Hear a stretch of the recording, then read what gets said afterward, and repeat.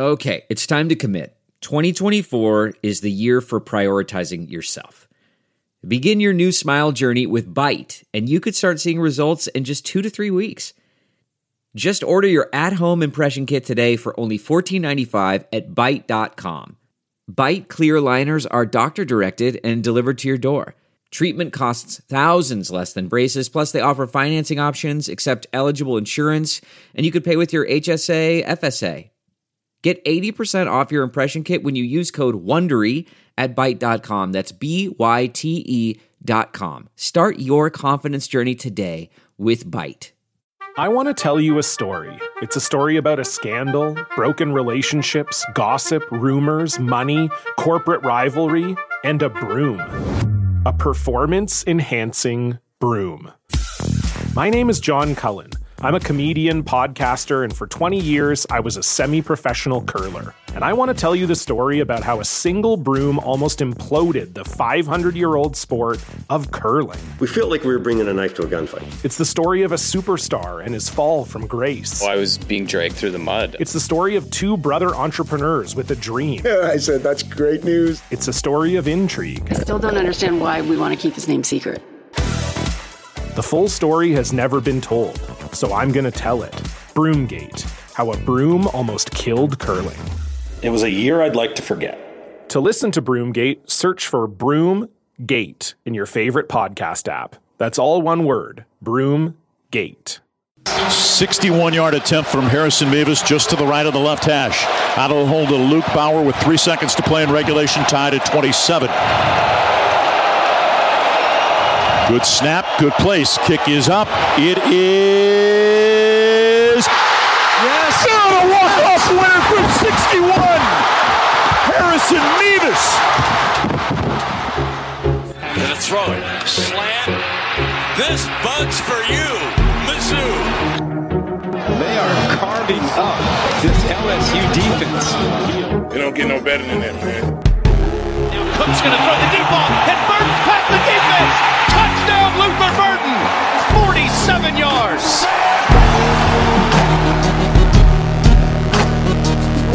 Good place. Kick is up. It is... Yes! Oh, a walk-off winner from 61! Harrison Mevis!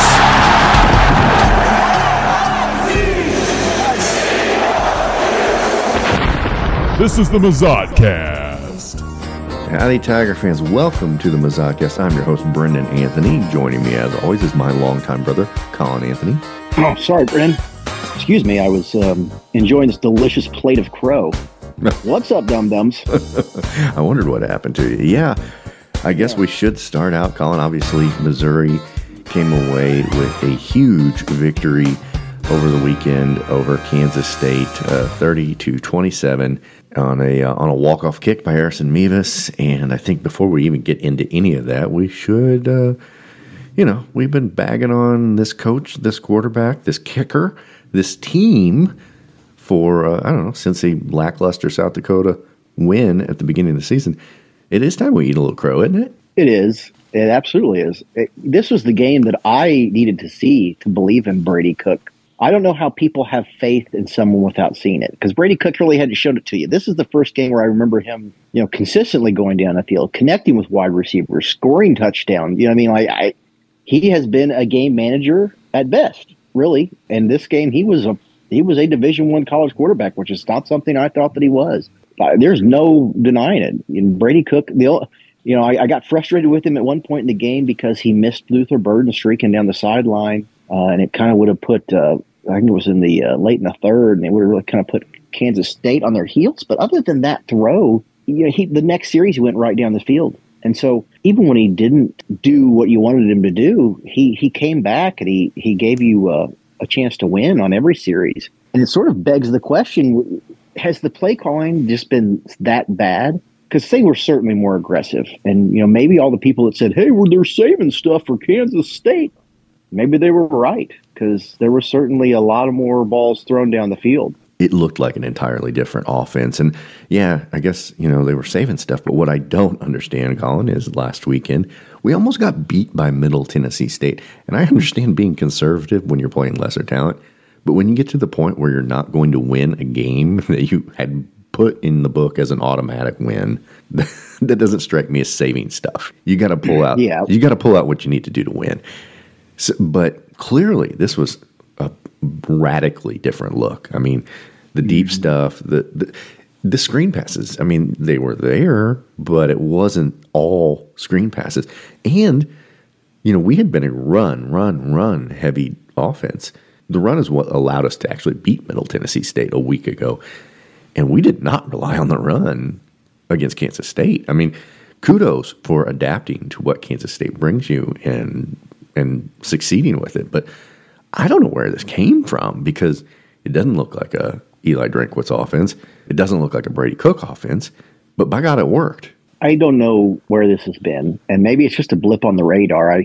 On Twitter, a lot of people are looking forward to this show because they know we're going to have to eat some crow. Because no one's been harder on Cook and Drinkwitz than us. But I'm on my third helping. Time, this was great. I'm so happy. This was a top 5 win of the decade. You know what I mean? Like, it was and not just because it was a ranked opponent, but just because of the way that we won. A 61-yard kick. Drinkwitz talked about vindication in his press conference. I'm like, this is vindication, I suppose, but only if it's not a blip on the radar. This could really be the start of something special.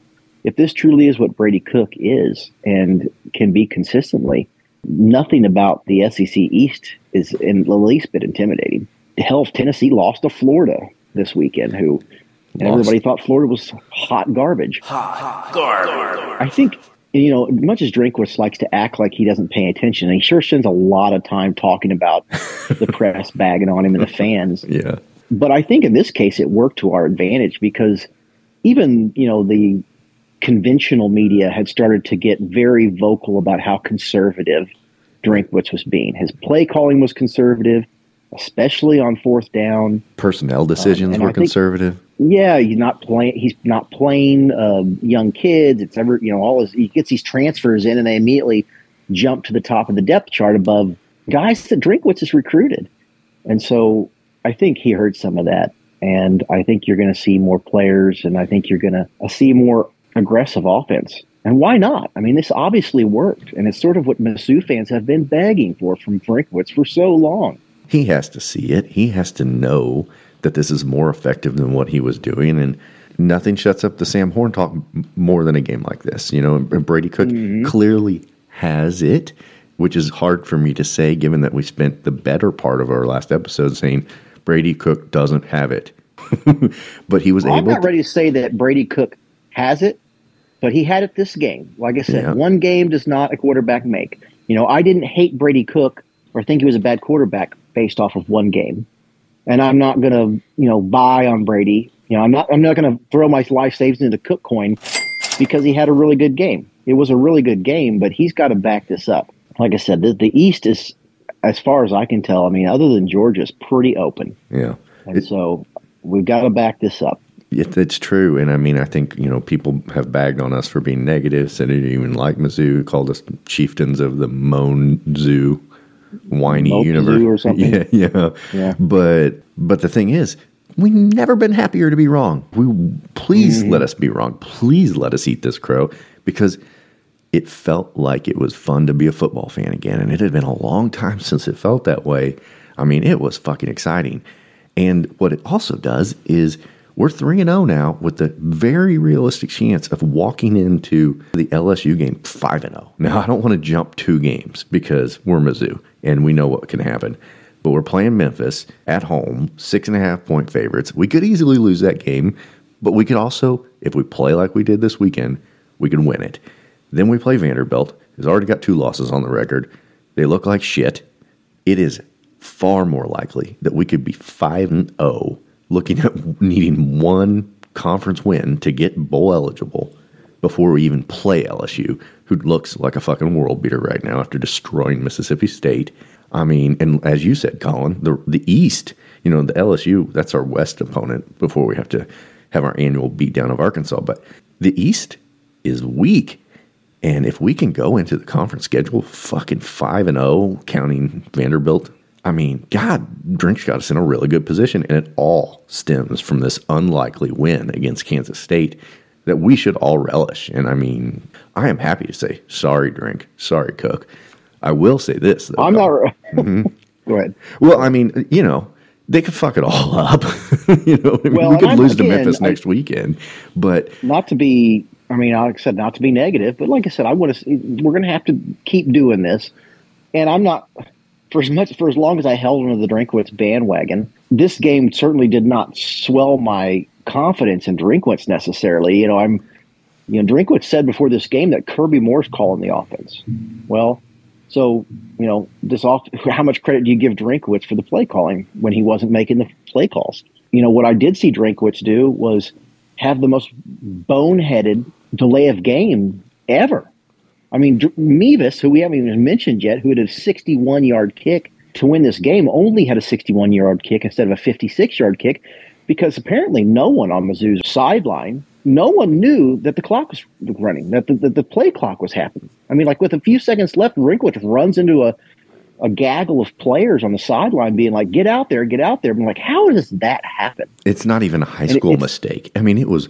Oh, Brendan, it's the dumbest delay of game I'd seen since the previous series where they got a change of possession, dead ball, came out and immediately had a delay of game. And so Drinkwitz has still got his issues, and certainly he doesn't do himself any favors with his press conferences. He's attacking fans and the media because they're negative about Cook or whatever. He mentions the booing. Like the only booing that I saw or could discernibly hear for that game, and granted I was not in the stands, was I think when Brady Cook called it a design run to the outside and basically got sacked for 2 yards behind the line. And I don't think they were booing Brady Cook at that point. I think they were booing the play call and the stagnant offense. And, he's trying to find fire for his players, so maybe he's going to say, oh, they were booing Brady Cook. And it's not that Brady Cook has never been booed, because he has. But, the little temper tantrum that Drinkwitz threw in the press conference about being pissed off they were booing his quarterback, I don't actually think that it happened the way Drinkwitz pretended that it did. And I think Drinkwitz knows that. Yeah, going back to the delay of game penalty, I mean, they were treating it like it was a timeout. Anybody in the stands, it's unbelievable that the coaching staff, this stems back to why I say, and I'm saying I'm apologizing to Drinkwitz and Cook for being so negative after this win. But I stand by what I've said in the past, which is I don't think Drinkwitz is a smart person. I think he's stupid, and I don't think he's a good football coach. We can still win despite those things, but we had to win in spite of Drinkwitz at the end of this thing, literally in spite of him. Harrison Mevis bailed his fucking ass out because... Yeah, if he wants Cook to date his daughters, he ought to let fucking Mevis sleep with his wife after this game. Oh, yeah, at least give her a rim job. Imagine if we lose this game because Mevis misses a 61-yard kick because of the delay of game. And how does Mizzou fans are amped right now. What does that look like, Brennan? What does this look like when we lose because of the delay of mid-season firing? Get him out of here. And you wouldn't be the only one. I mean, it had gotten discernibly negative after last game. Yeah. Like I said, the conventional media have started to hop on board. I listened to several Mizzou podcasts. It was just not something I do a lot of, just to kind of get, the tenor of what other folks were talking about. And it sounded pretty similar. I mean, the only difference between most of them and us is we're a little bit more exuberant in our our criticism, but they had basically all the same criticisms. They just said the word fuck a lot less. Significantly less. And then one of them in particular said that, Brady Cook's last game was, pretty good if you don't count all the bad stuff. Right. Yeah. That's paraphrasing, but it was like, that doesn't make a lot of sense as far as game breakdown goes. But there's no point in talking about how Brady Cook played in the last game because he played so well in this game. Yeah, he did play well, regarding the booing stuff in Drinkwitz's press conference. I'm not going to say there wasn't booing. I'm sure there was a smattering of booing.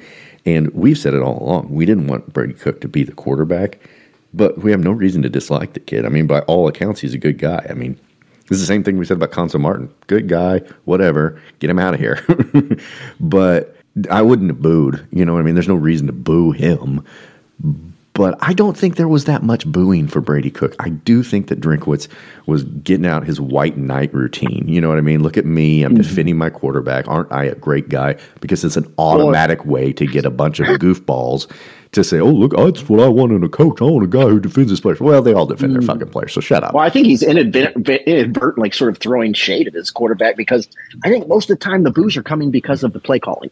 Yeah, that's right. Maybe they're booing you, stagnation of the offense, not because people have a personal vendetta against Cook, though he has taken more grief than most.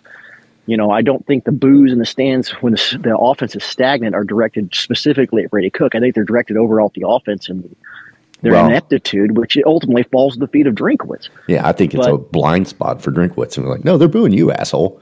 And it also, to me, whenever I hear that kind of stuff, I've always kind of leaned towards I treat fans who pay money to go to a football game, who pay your $6 million salary. They can boo whoever the fuck they want to, man. The popcorn ain't free. The beer ain't free. Yeah. The tickets ain't free. If they want to fucking boo you on every fucking play, if they want to boo the players, is it cool? Is it sweet? Is it polite? No. But don't tell people who they should support, how they should support them, or what they need to do when they come in there.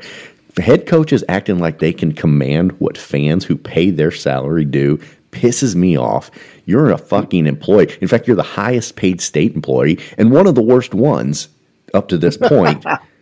So shut the fuck up about telling fans how they support their team. I don't ever want to hear that shit. Brendan, let me ask you this. What does it take for you to get back on the Drink bandwagon? I mean, you're still obviously, you already called Drink stupid in this podcast and said he's a bad coach. He's a stupid bad coach. Yes, I stand by those statements. Yeah, you stand by it. Yeah, I appreciate that. But what I mean is what does it look like for Brendan to climb back on the bandwagon? Okay, so being stupid. Lots of football coaches are stupid. That is not a disqualifier for being a successful football coach. In fact, it's like 2/3 of them. I would say that most of the football coaches are actually pretty stupid human beings, if you've ever heard them talk. So that's not a disqualifying factor. Be as stupid as you want, Drinkwitz, and you're doing a great job of it. Being a bad coach, that's a little tougher to overlook, and I think that will play itself out through the season because what I need to see for me to climb back on the Drinkwitz bandwagon is significant improvement over the last 3 seasons, which has been 500. I've been calling him over and over again, Captain 500. And I think he's 20-19 overall in his time at Mizzou. So congratulations for climbing over the 500 barrier right now. But if he can get to 5-0 by the time we play LSU, he's going to have to get some wins still, right? For me, because if Eli Drinkwitz can work 8 wins out of the schedule and then win a bowl game, I'll be pretty happy because that'll be a dramatic improvement. If the offense works like this and Brady Cook plays this well, he can count me back in next week. Just do it. Just back it up. That's what I got to see. I want to see you back it up. I want to make sure that this game wasn't just a anomaly. I want to make sure this is what we are before I start jumping back in. I don't want to have my heart broken again, Brennan. Darn it. We will. But I'm looking, and I'm being as optimistic as I can be now, saying, look, okay, say we beat Memphis, say we beat Vandy. We're going into the LSU game 5-0. I don't see a way we beat LSU. I don't see a way we beat Georgia. So there's 2 losses right there. I think between the Tennessee game and the Florida game. We could beat LSU. Well, I mean, if you think so, great. I hope that we can, but I don't see it. I'm not saying we will, but I mean, did you see their first game? I mean, yes, I did. That's a gettable team. If they play that way against us, we'll win. I'm just trying to look at this as a sort of. I'm looking at a number 12 LSU team, and I'm thinking 9 times out of 10, I don't count on Missouri beating them, but that's fine. Maybe we can. Get that. So let's just say we lose to LSU, we lose to Georgia. I think you can't count beating Tennessee and Florida, right? Like they both have embarrassing losses now, but. Say you beat one of them and you lose another one. There's 3 losses on your schedule. That leaves you Kentucky, South Carolina, one of either the Tennessee or the Florida game, and then our annual win against Arkansas. It can happen, but there's not a lot of wiggle room for me to be satisfied because another 6-win season or a 7-5 win season won't be good enough for me. An 8-win season with this schedule, I'd like to see it. If you want me to climb back on any sort of Eli Drinkwitz bandwagon, and if we do win 8 wins and get a bowl win, I'll still think he's stupid, but I won't be calling for his head. I have this optimism at this moment that this is the beginning of something special. Like maybe this is the beginning of Drinkwitz becoming Gary Pinkel. It took 4 years of recruiting and work and frustration to get to a point where like now Mizzou is on an upward trajectory. They've got a good defense. They look like they've got a good offense. Apparently they have a quarterback. The play calling was better. You know, if this is at all sustainable, how wonderful would that be? And I just keep thinking this could be the start of something. This needs to be the start of something, not just a blip on the radar, not just wow, that was a great game, but we're back to status quo. I mean, I want this to be the start of something special. It needs to be the start of something special. And if it is, I mean, it's a great launching pad for it because it was, like you said, one of the best wins in the last decade for this Tigers team who in 4 years of Odom and now 3-point-something years of Drinkwitz has not had a lot of great moments. Odom nor Drinkwitz has won any bowl games. And people talk about these piddly bowl games not mattering. They matter because people look back and be like, oh, we haven't won a bowl game in a decade. Well, you win the Gasparilla fucking bowl, and you can't say that anymore. So as little of an interest as you might have in the Gasparilla bowl, it matters. And neither one of those coaches could do anything. So, like, since Gary Pinkel's been gone, this team has been a turd burger and hard to watch and hard to continue to support with any enthusiasm. We are poised in a way that I didn't expect to be. I did not expect to beat Kansas State going into this season, nor last week did I expect to win this game. Yet we did. It was a top 15 opponent. It was a dramatic, exciting way to win it. It injected a lot of confidence in our kicker who'd been struggling, in our quarterback who'd been struggling, and frankly, our head coach who has been struggling. That confidence is good. And so, yeah, we got to keep it going. And, but man, it was a shot in the arm that was desperately needed. And all parties involved need to be, congratulated for what they did. And that's why we're eating our crow. There's still room for improvement. There's my God. Room for improvement. Yeah. This line did not have a great day. The running game was not super effective. They had a ton of penalties. Dumb penalties. I still would like to see.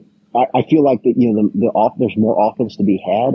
Nate Pete did not see enough action as far as I was concerned. If you're looking for optimism, it's like, hey, this could be something special. This was a really good offensive game, and it could be better. It can still get better. And frankly, Colin, the defense has room for improvement. I mean, they gave up 27 points to Kansas State. That first touchdown. I was like, well, here we go. I know. Here we go. Another Mizzou, just rip your fucking heart out and shove it up your ass. It had a real flea kicker feel pass to it. To the raw, oh my God. It's like, oh my, what is it? Do we have like a fucking black cat with a broken beard shoved up our ass? What is wrong with us? Yeah, I was ready to call that witch again. It was, it was ugly. But you know what, Colin? And another kudos goes out because it's easy for that kind of shit to snowball on you and the game just get out of hand quick. And they answered right back. I think it was the first time in like 5 years. Kansas State kind of put it on us a little bit. Every time they marched down the field or did something and that sort of felt like it may change the momentum of this game, Mizzou just came right back. That was when they were at their best. Yeah. When you kind of they got punched in the mouth, man. They just wiped their bottom lip and then slugged them right back in the fucking nose. This was not the Mizzou team or the offense that I have grown accustomed to under the Eli Drinkwitz.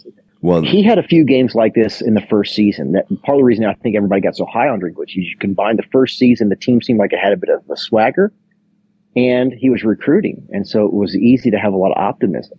This team today felt like they had some swagger. They had the Jesse Palmer, swagger, confidence, whatever you want to call it. But they looked like a team that wasn't intimidated and counterpunched as well as I've ever seen them. It had been, I can't remember how long I'd read since Mizzou had actually scored a touchdown on their opening possession. And they did. And it was much needed because of that gut punch of a fucking lucky ass touchdown Kansas State scored to break things open. And, Colin, one of the reasons Kansas State was ranked number 15 in the country, besides coming in as the reigning Big 12 champions, is that their offensive line was very experienced. And I thought that we handled, from a defensive standpoint, I think we handled that line very well. We rushed 3 a lot of times and forced their quarterback, their very experienced quarterback, to deal with a lot of guys in the secondary. And, we didn't end up with a lot of sacks, but we put as much pressure on him as we could while still covering Chris Abrams, Drain, and Rakestraw, those guys, we're going to miss them when they're gone. Legit. Yeah. Legit. Yeah. goddamn. I think it's easy to take for granted how good those guys are. Hopper, fucking every week, man, that guy he reminds me so much of Nick Bolton, how he just got a fucking nose for the fucking football. And whoever's carrying the ball, like, it seems like Hopper's going to hit him, you know what I mean, at some point. Mm-hmm. So, God, and he almost had a huge interception too. I mean, just so close. Like, he's everywhere you need him to be. And we haven't really even talked about the star of this football team, which is Luther Burden. Yeah, Luther Burden. I mean, you can see why recruiting matters. You can see the difference between 5 stars and everybody else. It shows the ball in that guy's, not only strong and fast, but he's got some wiggle. Like, he's a man amongst boys. There were 2 guys on the field yesterday that I was like, those guys are fucking gamers. And that was Luther Burden and that, what's his name, that tight end for Kansas State. I'm like, those two guys are Sunday material. Yeah, he was giving us fits. And, Luther Burden, I mean, the plays are drawn up to where it doesn't matter where. I mean, part of the reason Luther Burden, I think, gets a lot of screen passes is he could have an entire defense in front of him. I mean, he's going to find a way to wiggle around him. He's utterly untackleable. I mean, it is a lot of fun to watch that guy fucking play because, and I think because of the way this game ended and because I think there were 7 lead changes in it. It was probably one of the best games going on at the 11 o'clock hour as well. It got a lot of national attention, and it was a real coming out party for Luther Burden. I mean, people got to see how good he is. And that first touchdown he caught, that was just pure. That was the kind of play that we have been looking for since we heard that he was selecting Mizzou as his team. Everybody's going to give credit to Brady Cook for getting the ball to him, as they should, because Cook did get him the ball. But I think I told you, Colin, the day of the game, he had 10 fucking steps on the nearest defender. Like, and that's what if you can't get the ball to Luther Burden, you don't deserve to be on that field because he was wide open because of his legs. That's one of the things I notice about him is he's got enough speed that people take bad angles at him, if that makes sense. They think they have the right angle and very quickly realize, oh shit, I don't. He's faster than I thought. That touchdown he had late where he just streaked up the sidelines, they just were like, oh, everybody took a bad angle because he was just faster than most of the guys they have to tackle. Mm-hmm. And so they were in the wrong position. And I think that's not only is he slick and hard to tackle, but guys just aren't prepared to deal with his skill set. I mean, he puts people in bad decisions just by virtue of being so goddamn good. Theo Weiss Jr., I think, would do a disservice not mentioning him. He's really starting to come into his own. Eli Drinkwitz had said that we really need to start finding ways to get him involved, and they have been now. Norfleet, yeah. I mean, one of the knocks on this offense had been that all we've done when we had thrown the ball was throw it to Luther Burden, which is great because he's a great player. But, you've got a bunch of receivers on this team. You got to use them. And they are starting. I mean, it's not like Patrick Mahomes where he throws to 11 guys in a fucking day. But Mekhi Miller was hurt. He had stitches in his hand, but he still wanted to go. He didn't get any action. But Mookie Cooper saw a little action. But Theo Weiss, Colin, he's good too. I mean, he gets open, and he's made a few catches that have been really impressive. If we get guys going who can actually play a little bit, all right. Yeah, you mentioned Norfleet, the tight end. God, a tight end sighting in an Eli Drinkwitz offense. If you start working the tight end sighting, but a tight end that seems to be able to move a little bit and catch the ball, and he's got some athleticism. Yeah, I like Stevens on the other side as a blocking tight end, but when the ball's in his hands, you know that nothing's electric is going to happen. And Norfleet looks like a guy who, dare I say, Chase Kaufman-esque. I know that's very early to say that sort of statement, but that's what he reminded me of. in an Eli Drinkwitz offense, if you manage to get a tight end to football, you must be doing something right, because he views that position exclusively for blocking, it seems like. Colin, I think before we cut to the break, we have to get to the last play of the game, because that's what made this. I'd never seen the SEC Now program or SportsCenter feature Mizzou football so often since, I don't know, the year we were number 1 in the country, because of that fucking kick. The 61-yard kick from Harrison Mevis, who I had regrettably referred to as the blubber boot, I think just a week ago, struggling a little bit. He gets his nickname back, he is the thicker kicker. Yeah, he's the thicker kicker once again. No longer the blubber boot. Yeah, he had been struggling, missed extra points. He was spotty at field goals. We always knew he has the leg for these kinds of kicks. One of the things, Colin, when he was going for this 61-yarder that I was concerned about is our protection hasn't been that great. I mean, it seems like guys are very, very close to blocking our kicks. And when you got to kick a 61-yarder, you got to kick it at a low trajectory. He managed to clear that hurdle. It was always dead center. It was never going to be a left or right question. When I was watching it go, I was just like, is it enough?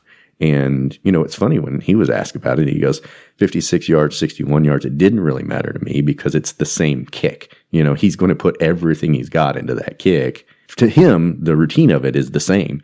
But it did go through the uprights. There was a little confusion at the end of the game because there was a flag thrown. I guess Kansas State had 2 guys lined up on the field who had number 8, which meant that if he had missed it, he'd have gotten another shot at it. It was ultimately for naught because he made the kick, and we all know what happened from there. The crowd went wild, stormed the field. Mizzou got fined $100,000, which they will gladly pay. And I don't know, it's on his highlight reel forever. Yep, it's going to be on a lot of Mizzou highlight reels forever. That 61-yard kicks don't happen a lot in college football. Never has happened in the SEC, apparently. Yeah, well, and Mizzou has been, since we've had Mevis, has been more trigger happy with 50-yard field goals than most any college football team. I mean, that's true. The college football I watch, you don't see a lot of coaches go for 50-yarders. Yeah. They don't trust their kickers that way. And Mizzou's a team that, since we've had Mevis, is happy to kick a 50-yard field goal because everybody knows he's got the leg. And what is he, 11 for 16 now? I think on field goals 50 yards plus, or he seems more reliable on 50-yarders than he does 35-yarders, honestly. It's 11 for 15 or 11 for 16 or 11 for 17, something like that. But he's well over 50% over 50 yards. Yeah. Like I said, he seems more reliable at that distance than he does with the 35-yarder sometimes. So honestly, Brendan, sometimes I think, would I rather see him kick a 33-yarder or a 50-yarder? Because sometimes I feel like the 33-yarder is what gives him trouble. Well, luckily, our offense provides him more opportunities to kick those 50-yarders than it does the 30-yarders. Not anymore. Now that we've got everything figured out for the rest of the way. It's all fixed, Brendan. Let's go. Hey, listen, we know that we've been given the reputation of I can't remember what stupid Mope name. Zoo. What did they Mope Zoo? Not anymore, guys. It's fixed. This is what you want to hear, right? Yeah, that's this right. Is why you listen to the podcast. You wanted to hear us say it. It's all fixed. We're never going to lose again. Mm-hmm. Brady Cook is going to win the Heisman. As he should, as the starter. No questions asked. And Drinkwitz's name will adorn Fro Field one day. Mm-hmm. In bronze statues. Fixed. Yeah. I see no issues. And yep. We're going to win a national championship. It's all fixed. We agree with you.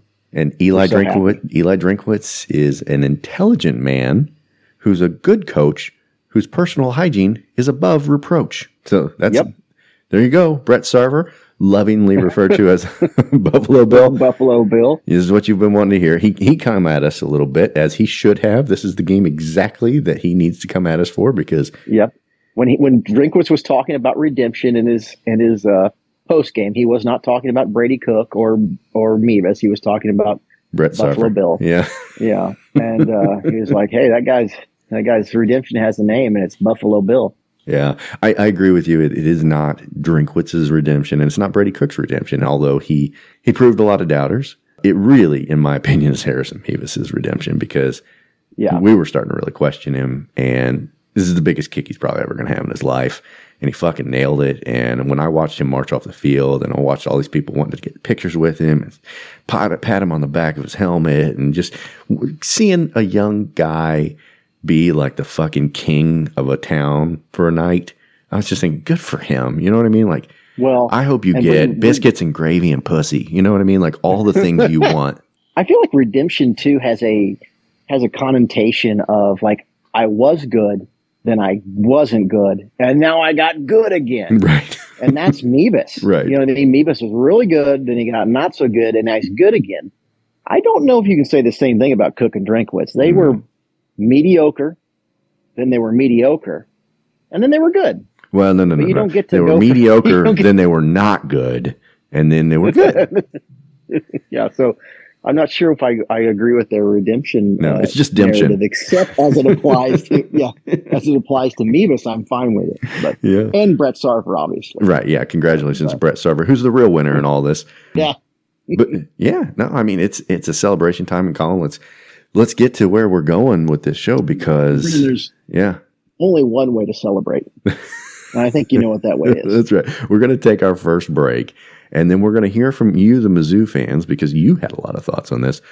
But more importantly, we're going to hear from the Kansas State fans who, for some strange reason, have been abnormally vocal the last 2 years. Like, they really hated Mizzou and they really wanted to fucking show us how much better they are than us and have always been, which I don't get because, Colin, there was a lot of talk on the broadcast about how Kansas State was our former Big 12 rival, Kansas State.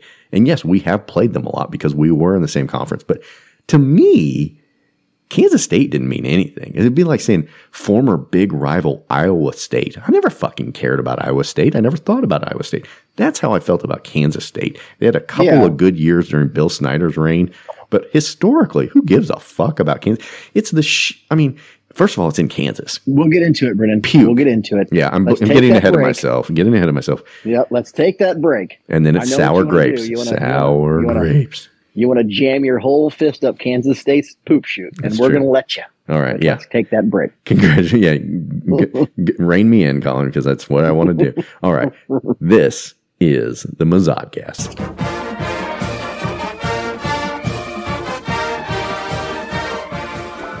Hey guys, Mizzoucast is now on Patreon. For as little as $3 a month, you can join our Patreon page and get extra content from the guys, outtakes from the show, and any insider news that we have, we provide it there first. It doesn't cost much and your support helps the show. Join the Mizzoucast Patreon and be part of the team. Here are our secrets.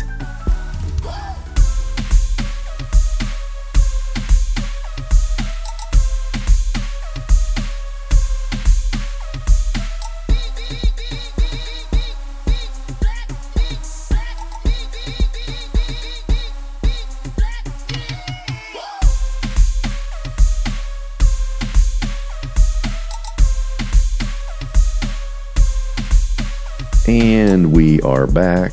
Colin, as I mentioned, we have some of our fans who had a lot of thoughts and called into the listener line. I was so excited and zoned into the game, I forgot all the way through till the very end to even post the voicemail line, but it didn't stop people. I'll just say right now, we've got so many voicemails that came in after that game that if you left one of those minute and a halfers, it's just sorry. You're on the cutting room floor. We ain't got time for it. Let's get to the Mizzoucast mailbag. Here's the mail, it never fails. It makes me want to wag my tail. When it comes, I want to wail.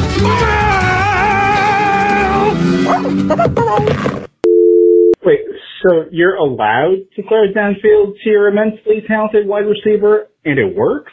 Shit, we should do that more, you know? Yes, this was good. You know, these come in chronologically, and this was clearly after the first touchdown to Luther Burden. And yeah, when that happened, it seems like, well, we should, if we can do that against the number 15 team in the country, we could probably do it against a lot of teams. So we should keep doing that. So did Drinkwitz listen to this podcast last week and decide to actually, throw the ball downfield and utilize his tight end and do some gutsy play calling? Because I don't know what to think. I legitimately don't know what to think. MIZ. No, I don't think he listened to the podcast, obviously, but I think when the St. Louis Post-Dispatch, Ben Frederickson is coming at him a little bit, about him being conservative. I know Gabe DeArmond did. The conventional media had started to catch on to this. Okay, enough's enough with this screen pass, go nowhere offense. This, keep the talent on the bench while you let the transfers play. I mean, it had become a narrative.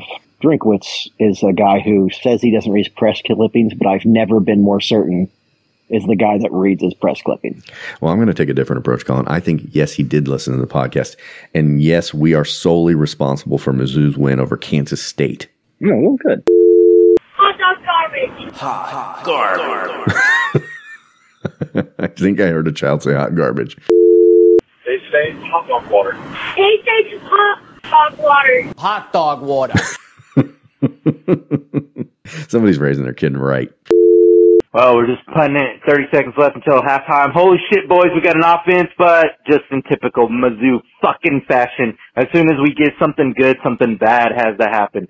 Hey, Brady Cook, I gotta give it to him. The kid's fucking playing lights out. He's playing probably his best game since that Georgia game last year. But now, Drinkwitz is gonna fucking send his hobbled ass out all the second half, and we're gonna lose this fucking game, right? Ah, yeah, why? Because God forbid we let fucking Sam Horn get out there and air out the ball a little bit. God forbid we take a risk. Hey, he took a risk on fourth and goal. Hey, more power to him. He let Mevis get his fat ass out there and suck up a kick. We should be up 14-20, but I'll take this 17-14. Let's see what the second half, let's see what happens. Let's see if fucking this Family Dollar, Kirby Smart looking motherfucker can actually get us through this game and beat a fucking ranked team. God damn it. How am I so amped up and pissed and when we're fucking winning? Because I know we're going to fuck it up. We're going to bungle fuck this game in the second half.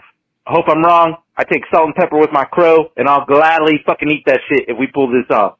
M-I-Z. Yeah, I don't know if you want us to play this on the show or not. He's probably warmed up to Mevis by the end of that game. I imagine. That'd be my guess. Yeah. Yeah, I've never doubted the kid.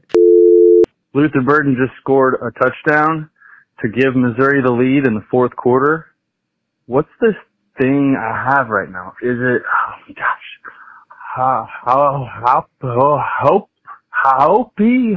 hope. I got hope for this team. Holy shit. Hope, I think that's how it's pronounced. I'm not familiar with it either. I know. I was talking to my wife after the game about the strange sensation I had. And after describing the symptoms, she said, I think it's pride. Do you have pride? I'm like, God, I hope not. But if I do, maybe we'll keep winning and I'll get to keep having it. And she said, don't get your hopes up. 61 fucking yards. Oh my fucking God. I am fucking elated. 61 punching yards. Oh my fucking God. Yes! I think somebody might have had a little orgasm there. Mm-hmm. Yep. He was creaming his jeans. Yeah, we all were creaming our jeans. All right, last week I said there needs to be signs that don't feed Mevis. Fuck that. He's on the house tonight after that kick. M-I-Z, fuck K-State, fuck KU, let's fucking go. Yeah, he's going to be eating buttholes tonight. God bless him, I hope he did. I believe the thicker kicker is getting ready to have one hell of a night. My prediction is that at some point tonight, he will have a cheeseburger in one hand and a pussy in the other. Hopefully eating them both at the same time. And all those elitist K-State fans that think they're so great now can suck a fucking dick. M-I-Z. ZOU, your mouth to God's ears. I tried to tell folks, you don't expose the whole playbook week 1 and 2. Don't worry about fucking covering. Yeah, it was Middle Tennessee State game. Ugly as fuck? Yes. Did we win? Yes. Did we come out and give K-State everything they wanted and more? Absolutely. The offense looked different. The defense is still elite. Brady Cook has been my QB for a year now. I've never got off that train. I want that known. He is him. He's the best chance for Mizzou to win under center.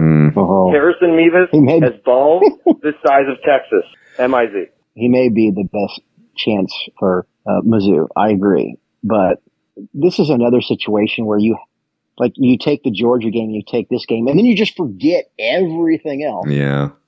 It's easy, I just was like, I've been behind him the whole time. Like, yeah, that means you were, sort of delusional because he had some games where being behind him is like not a positive thing, but a little too chippy for my taste. I mean, like that's a lot of confidence for a one win It's the same with saying the defense is elite. We won the game, but Kansas State scored 27 points. I mean, the elite defenses don't give up 27 points. We're a good defense, but like the elite talk is a little bit fast and loose. Everybody may be right. We may be a little too negative, but I think that might be a little too Pollyanna. Now, Colin, you said 1 week ago you were never going to say we may be too negative. You're dialing that back now? Well, all I'm saying is, like, I'm willing to give this guy the benefit of the doubt, saying, like, okay, if we're being too negative, then I get to say you're being too positive. Okay. All right. I mean, like, we may be too far at one end of the spectrum, but this guy's a little too far at the other. Fuck you. I mean, I agree with the sentiment. I do wonder if he knows that that's not who we played tonight. Fuck it, K-State. You're going to go down. It's going to be an orgasm. I'm going to stick my big dick right into Bill Snyder's fucking ass. Take that, you bitch. Yeah. Fuck you, Bill Snyder, and fuck K-State football. Yeah. Ah. MIZ 61 fucking yards. Booyah, Grandma. Is that Stevie from Eastbound and Down? I don't know. I assume so. I feel 10 feet tall right now. And strong as an ox. Eastbound and Bound, by the way, as time goes on, is fucking underrated. Maybe not underrated. It's fucking great. Aged like a fine wine. Fucking Sean from Kansas City. Holy shit, boys. Words have escaped me. We all hoped and prayed that, they're holding the offense back, they're not running plays. That was actually a fucking true thing. We still were in a dogfight. And then, from the clouds, the fucking thicker kicker remembers who the fuck he is. Longest kick in SEC history, a walk-off winner. Fuck the entire state of Kansas. Fuck everyone who talked anything. Destroy them on Twitter. M-I-fucking-Z. We've been busy at it. Hi, boys. Mr. Taggart here. I don't want to talk about the good, the bad, and the ugly. I want to hear one thing. Sour grapes. Sour grapes. We'll get to it. We will. Trust me. We will be getting to it. What's up, you bunch of cunts? British Mizzou fan here. Oh my God. We know what's going to happen. Drinkwitz is going to want a porn movie with Harrison Mevis, Brady Cook, and his 2 daughters in 6 years' time. It's going to be fucking awesome. What a win. What a win. What a motherfucking win. Woo! Oh, you imagine Harrison Mevis in any porn film with anyone. I mean, that's going to be a lot of pale flesh. Oh, man. And sweating. The sweating alone. Plumpers 8. The plumpening. Hell of a win for Mizzou today. Can't believe that Mevis drilled that, a 61 fucking yarder, after we thought that a spike was equal to a timeout. First time in a while, I can say Mizzou was able to snatch victory from the jaws of defeat, but I'm here for it. The cynical Mizzou fan in me really wants to take Memphis money line next week, but I'm going to be hopeful and hope we can come out firing and not lay a dud. But I need something more. I need us to continue to keep playing well. So, Drink, if you listen to the show, please don't lose to Memphis, please. Yeah, Colin, we were talking about the delay of game penalty and the stupidity of it.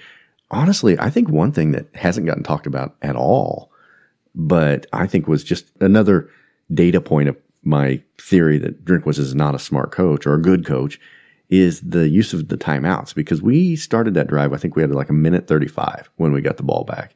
And we had 1 timeout remaining. Inside of 2 minutes, obviously, the new clock rules are if you get a first down, it still stops the clock until they mark it ready to play. What I did not understand is with 35 seconds left after we had gotten a first down, the clock was stopped anyway because we had gotten a first down.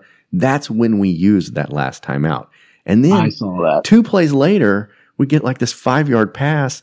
The guy goes down. The clock keeps rolling. I'm like, this is when you use that timeout, you dumb fuck. Mm-hmm. Like, why would you use your last timeout after an automatic stoppage for first down? Yeah, you got a first down, the chain's moving, the clock stopped. I mean, yeah, it didn't make a lot of sense.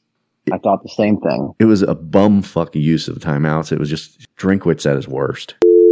This is the Misery Index. I'll tell you what, boys. Brady Cook, maybe the greatest quarterback I've ever seen. Drinkwitz up there with Saban, Bear Bryant. Absolutely never doubted him for a second. Yeah. No, you boys didn't either. That's right. And I know William Quantrill's smiling down. Because if Manhattan, Kansas had more than 8 people in it, he would have burned that motherfucker to the ground too. M-I-fucking-Z. Oh, that's right. We never doubted. Yo, guys, great win from Mizzou. But, so I'm watching Drinkwitz's press conference, and dude, he can just not shut up. He's talking, shit to the fans and all this kind of stuff after a win and sticking his thumb in everyone's eye. It's like, dude, we are happy we won this game. You've had one big win. Like, shut the hell up. Like, you're really trying to dig yourself in more of a hole. I mean, I hope they win every single game the rest of the season, but man, the more shit you talk, like, it just doesn't help your case. Win ball games and quit talking shit, Yeah, he said he's going to let his play do the talking, and I guess he sort of did until the press conference where he took a dump on everybody. But we won, so who cares? I think his back's been against the wall since last season, and he's gotten pressure to shut the fuck up, and he hates it. He's been biting his lip all year, and he just couldn't bite it anymore. He had to fucking... Yeah, he just had a huge win. He's like, hey, if there's ever a time where I can... mouth off.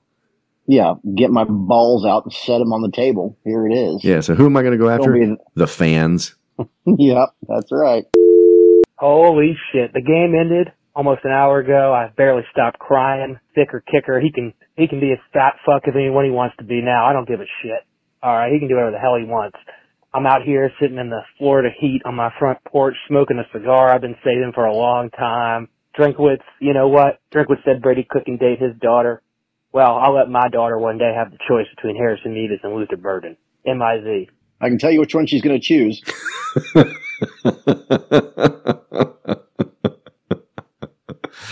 Agreed. Boys, I think it's time that somebody calls up Francis Ford Coppola because we're going to be making wine with some sour grapes. M-I-Z, baby. A unexpected dig at Coppola Wines. I appreciate it. Hey, fellas.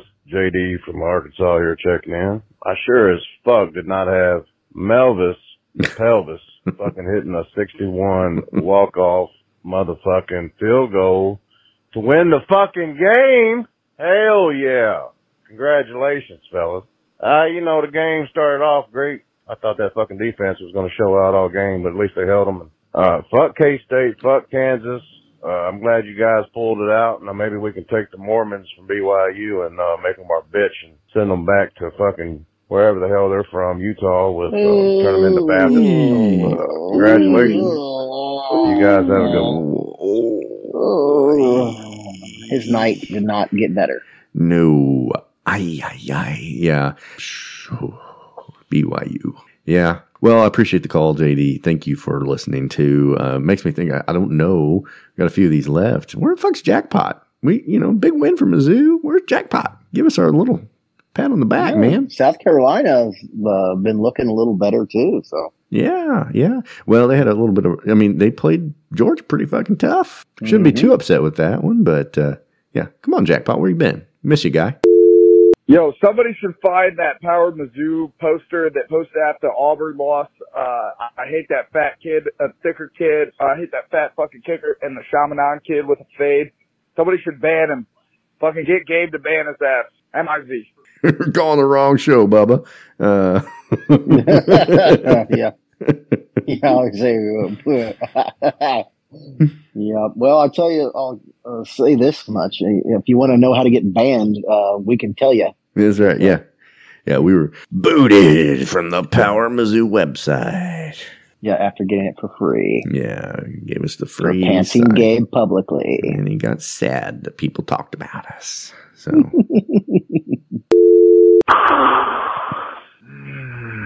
smell that? That's the thickness running wild all over Kansas. Oh yeah. That's a kind of creepy call that we We require. That's the kind of thing I want to have more of. Just gives me the fucking creeps. Just a fucking chill went up my spine. Listen to every bit of that. I didn't know if that was like the audio was poor on my end or if that was just some guy sort of moaning into the phone in a weird, creepy way. I think option B is your answer, Colin. Well, it's time to be honest. I bet a lot of money today, like my house payment, that Mizzou would get absolutely housed.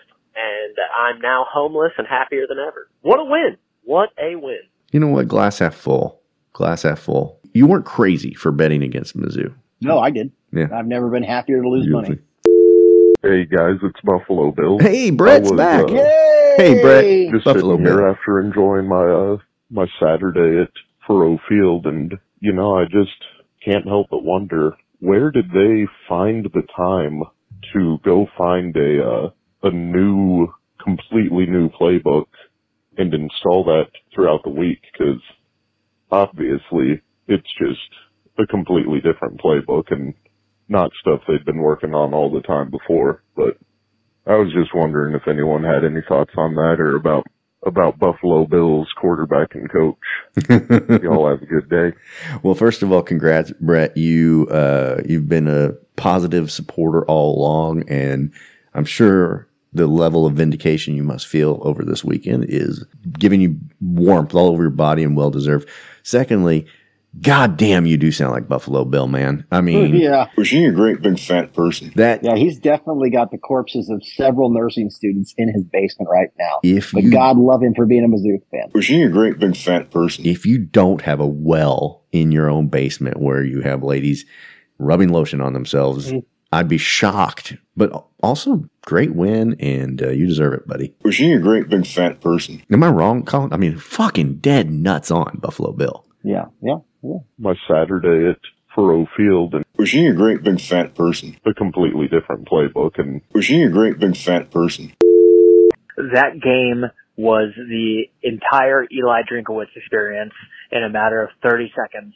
Absolute boneheaded fuck up that almost cost us the game, and player talent overcomes him. If he's selling snake oil, he's at least getting players who can overcome him being completely inept as a coach. My God. M-I-Z. Yeah, Z-O-U. Colin, what do you think the boner medicine worked this weekend? Well, I mean, I suppose it did. But honestly, I mean, really, they had to win in spite of Drinkwitz. That's right. Truthfully, it's mind-blowing what this show sounds like, what the press sounds like, what the fans sound like right now if that kick doesn't go through. I mean, just think about where we're at. I mean, Drinkowitz has, the coaching decisions, the timeout, the delays of game. I mean, it's ugly. It's very, very, very ugly. Oh, I'll guarantee you Buffalo Bill ain't calling in this show if that click doesn't go, or you know what I mean? Yeah, that is maybe the underlying point that isn't getting talked about enough is that Harrison Mevis, he didn't just bail him out, ha, that's a talking point.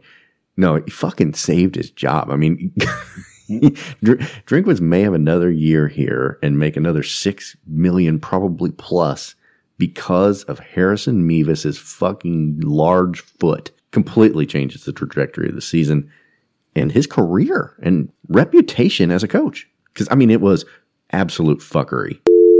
Well, folks, called in last week telling Brady Cook I'd file a restraining order against him with my daughter, but I mean, he's a completely different quarterback today. It was fucking awesome. And really what I want to know is how much of Drinkwitz's salary Mevis is getting to that. That was the best kick I've ever seen in my life, and I'm grateful to be a Missouri Tiger fan. It is fucking awesome. Fuck Kansas State, bunch of corn-fed motherfuckers. Cheers. M-I-Z, go Tigers, baby. Let's go! I flew in. This is the hanger-on from last week, by the way, boys. Okay. I flew in from Charleston, South Carolina, like I said I would, to Como. Drove in this morning from St. Louis. It was fucking incredible. An unbelievable game. Could not imagine me just fucking making that fucking field goal. You gotta be kidding me. Holy shit. I lost my voice by the end of the first quarter. The fucking Purple fans there were nauseating as fuck. I hated every single one of them. Yeah. And they all got to go home crying. It was the best day in 53 years. Yeah. Well, congrats to you. If you're positive, you're happy. And if you're a negative Nancy like us, you're happy. So everybody's happy. Unless you wear purple, then you're a big fat piece of shit. But you walked into the day being a stupid piece of shit. So fuck them. What's up, guys? Carolina Jackpot. Hey, there he is. There he is, Jackpot. Big win today for you guys. Extremely big win. And I knew you could do it. The sixth kicker, fucking A. 61-yard field goal as time expired. It was like giving a big fuck you to everybody who's talked shit about him for the past couple of years for all the damn Debbie cakes he's ate. That field goal was fucking worth it. That was a big win for you guys over a legitimate good team. I ain't gonna lie to you. I picked against you in my football contest because, like, goddamn, your fucking offense has been abysmal. It's been on a fucking milk carton the past couple of games. But, yeah, I mean, they fucking showed out. Your wide receivers bailed Brady Cook out of some shit today. Hell, if he had made some damn good throws, y'all could have fucking blown them out. Kansas State blows fucking ass. They were fucking overrated as fuck. And really, the fucking field storming after the game, I mean, we really need to act like we've been there before, okay? We haven't been in a while. I realize that's a big win, but come on. Y'all should have fucking beaten them by fucking, I don't know, 17 to 21 points. But still, a win is a win, and a good win is a good win. And by the way, I have purchased tickets. Carolina Jackpot is bringing his son in late October to Columbia, Missouri. The South Carolina Gamecocks versus Missouri Tigers matchup. Did you hear? We played a good first half against Georgia today. Then we turned into hobo cum, hot garbage, and all of that. Hobo cum, hot garbage. Anyway, I'll see you guys later. Peace. I'm out. Fuck it. Fuck Kansas State, too.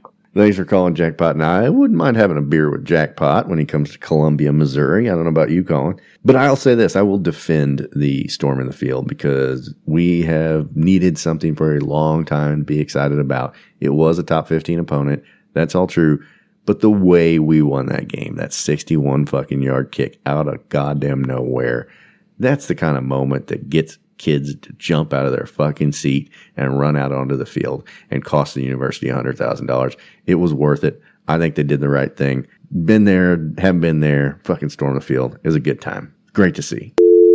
Yes, I have a fresh order of crow ready for Brendan and Colin. Yeah, order up. Crow ready for Brendan and Colin.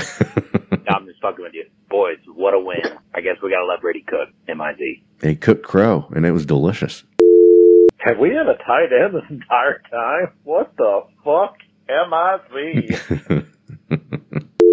What a glorious day of college football. I just busted my evening nut after watching Mizzou beat K-State, Florida taking out Tennessee, and then fucking Big Titty Pittman losing to BYU. Oh, what a great day.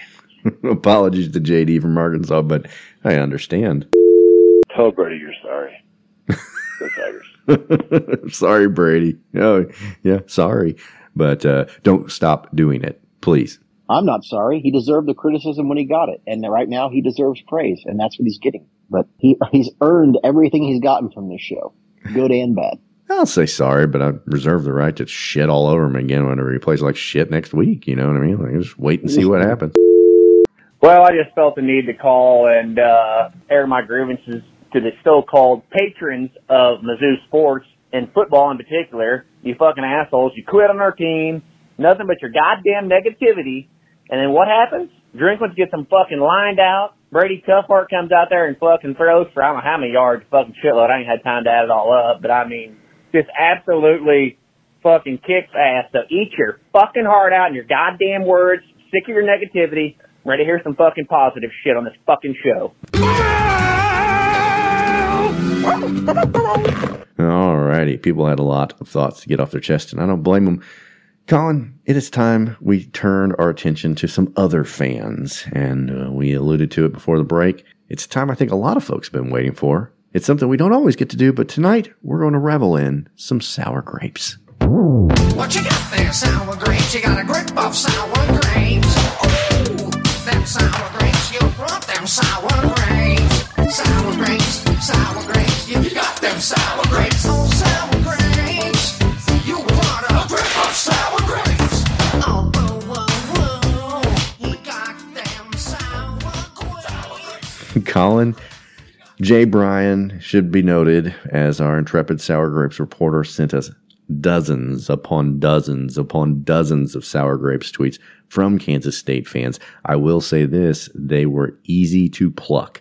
I mean, of all the teams we have ever beat since we've ever had the Sour Grapes segment on this show, no fan base, I don't think even Tennessee has matched the sort of angst-ridden, hair-pulling, clothes-ripping, cry-baby whining that Kansas State Wildcats fans have shown in the last two nights. But thank you, Jay Bryan, for giving us all those Sour Grapes tweets. They're everywhere. People have been sending them from everywhere because they are such bitches.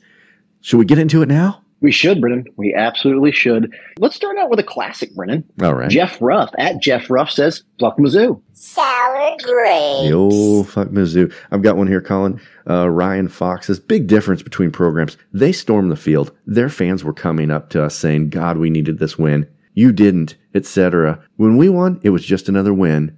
It was pathetically cute. Sour grapes. Yeah, people were coming up saying we needed that win. That reminds me of like politicians being like, and they come up to me and they said, sir, you're the greatest there ever was. Quite frankly, the best there ever was. Now, I can't give you any names. I have no proof to back it up, but people were coming up and saying it to me. I don't know who you're referring to, but yes, this type of Many people are saying it's the best win. This sort of we didn't actually need to win sour grape is one of the most pathetic of all the types of sour grapes. I'm like, really? You didn't need to win. That's why you lost, because it just wasn't that important to you. Give me a fucking break, you coping mechanism piece of shit. Brendan, at Tim the Virgin, never a more fitting name. How the fuck did we lose to Mizzou? You want to explain that to him, Brendan? You want to explain to him how football works? Yeah, I will. So we scored more points than you did, and that's called a victory. So we won and you lost. That's how that happened. Chris McLean says, where do I puke at? Sour grapes. I suggest your mom's house, because that's where we drop all our bodily fluids. Yeah. At Moyer5 again says, I've never said this on Twitter. I actually fucking hate Mizzou and everything about that god-awful trash-ass school. Fuck them. Sour grapes. Yeah, that's a shame. I think with Kansas State, I think deep down they know that we think we're better than them and know that we're better than them. And so they really enjoy beating us last year. Like, there's Mizzou. They think they're so much better than us. They went to the SEC, and then they beat us last year. And was their fucking Super Bowl. Yeah. I'm going to steal one of their lines. Super Bowl, yeah. And that's why they're so defensive and so butthurt here, because it's like, it just reinforces all of that shit they know in their dark little black hearts is true. Yeah, I think you're 100% right. I think that this actually meant more than it did to us. Oh, absolutely. As I said before, we didn't really think about Kansas State. They're not important to us. They were not. University of Kansas is a bad football team, but they were our actual rival. We don't care about Kansas State. They were giving themselves credit for shit that they don't deserve, Brendan. Like, this was a big game for us because it's a ranked opponent in a year where we need to win. Right, because we're not that matter good. If it was Kansas State or if it was Arkansas or it was Appalachia State or if whoever was coming into this stadium ranked 15th in the nation under these circumstances was important. Kansas State somehow thinks that it was important to us because we were playing Kansas State. It's like, nobody cares about Kansas State. No. Not even Kansas. Nobody. Jayhawks care about Kansas State. They don't even have a rival. Like, Kansas's rival is Mizzou, and Mizzou's rival is Kansas. Kansas State's just some fucking backwater turd school in Manhattan that nobody truly gives a fuck about. And except for a fucking blip on the radar from the late 90s to the early 2000s where Bill Schneider made them relevant, they have been a fucking turd burger that Mizzou has almost doubled up in wins. I think it's like, I don't remember, 34 to 60 or something like that. Yeah. It's crazy. We have owned their fucking ass. And their attitude is just like, we're this powerhouse program, and Mizzou is so lucky to beat us. I'm like, lucky to beat you? Like, we have beat you like a drum historically. Yeah. We have beat you like an Alabama fucking housewife. What are you talking about? Florida lost to Utah at the beginning of the season. Utah's ranked in about, middle, let's say 14th, 16th, somewhere in the same place as Kansas State. If we'd have beaten Utah, we'd been just as happy, and it would have been just as important. The fact that they are former Big 12 opponents, I'm not going to say rivals, because we were never rivals with you. We don't care about you. It factors in zero, and there has never been and there will never be a team whose colors are purple that have been important in any way in college football. Dylan Hausman says, yo, NCAA football, check your motherfucking refs, you fucks. Trash-ass refs favoriting Mizzou. Y'all some fucking clowns. Sour grapes. So Colin and I talked a little bit about the 5 stages of grief for fans who have suffered a defeat at the hands of Mizzou. One of them is obviously saying that this was their Super Bowl. That helps them deal with their grief.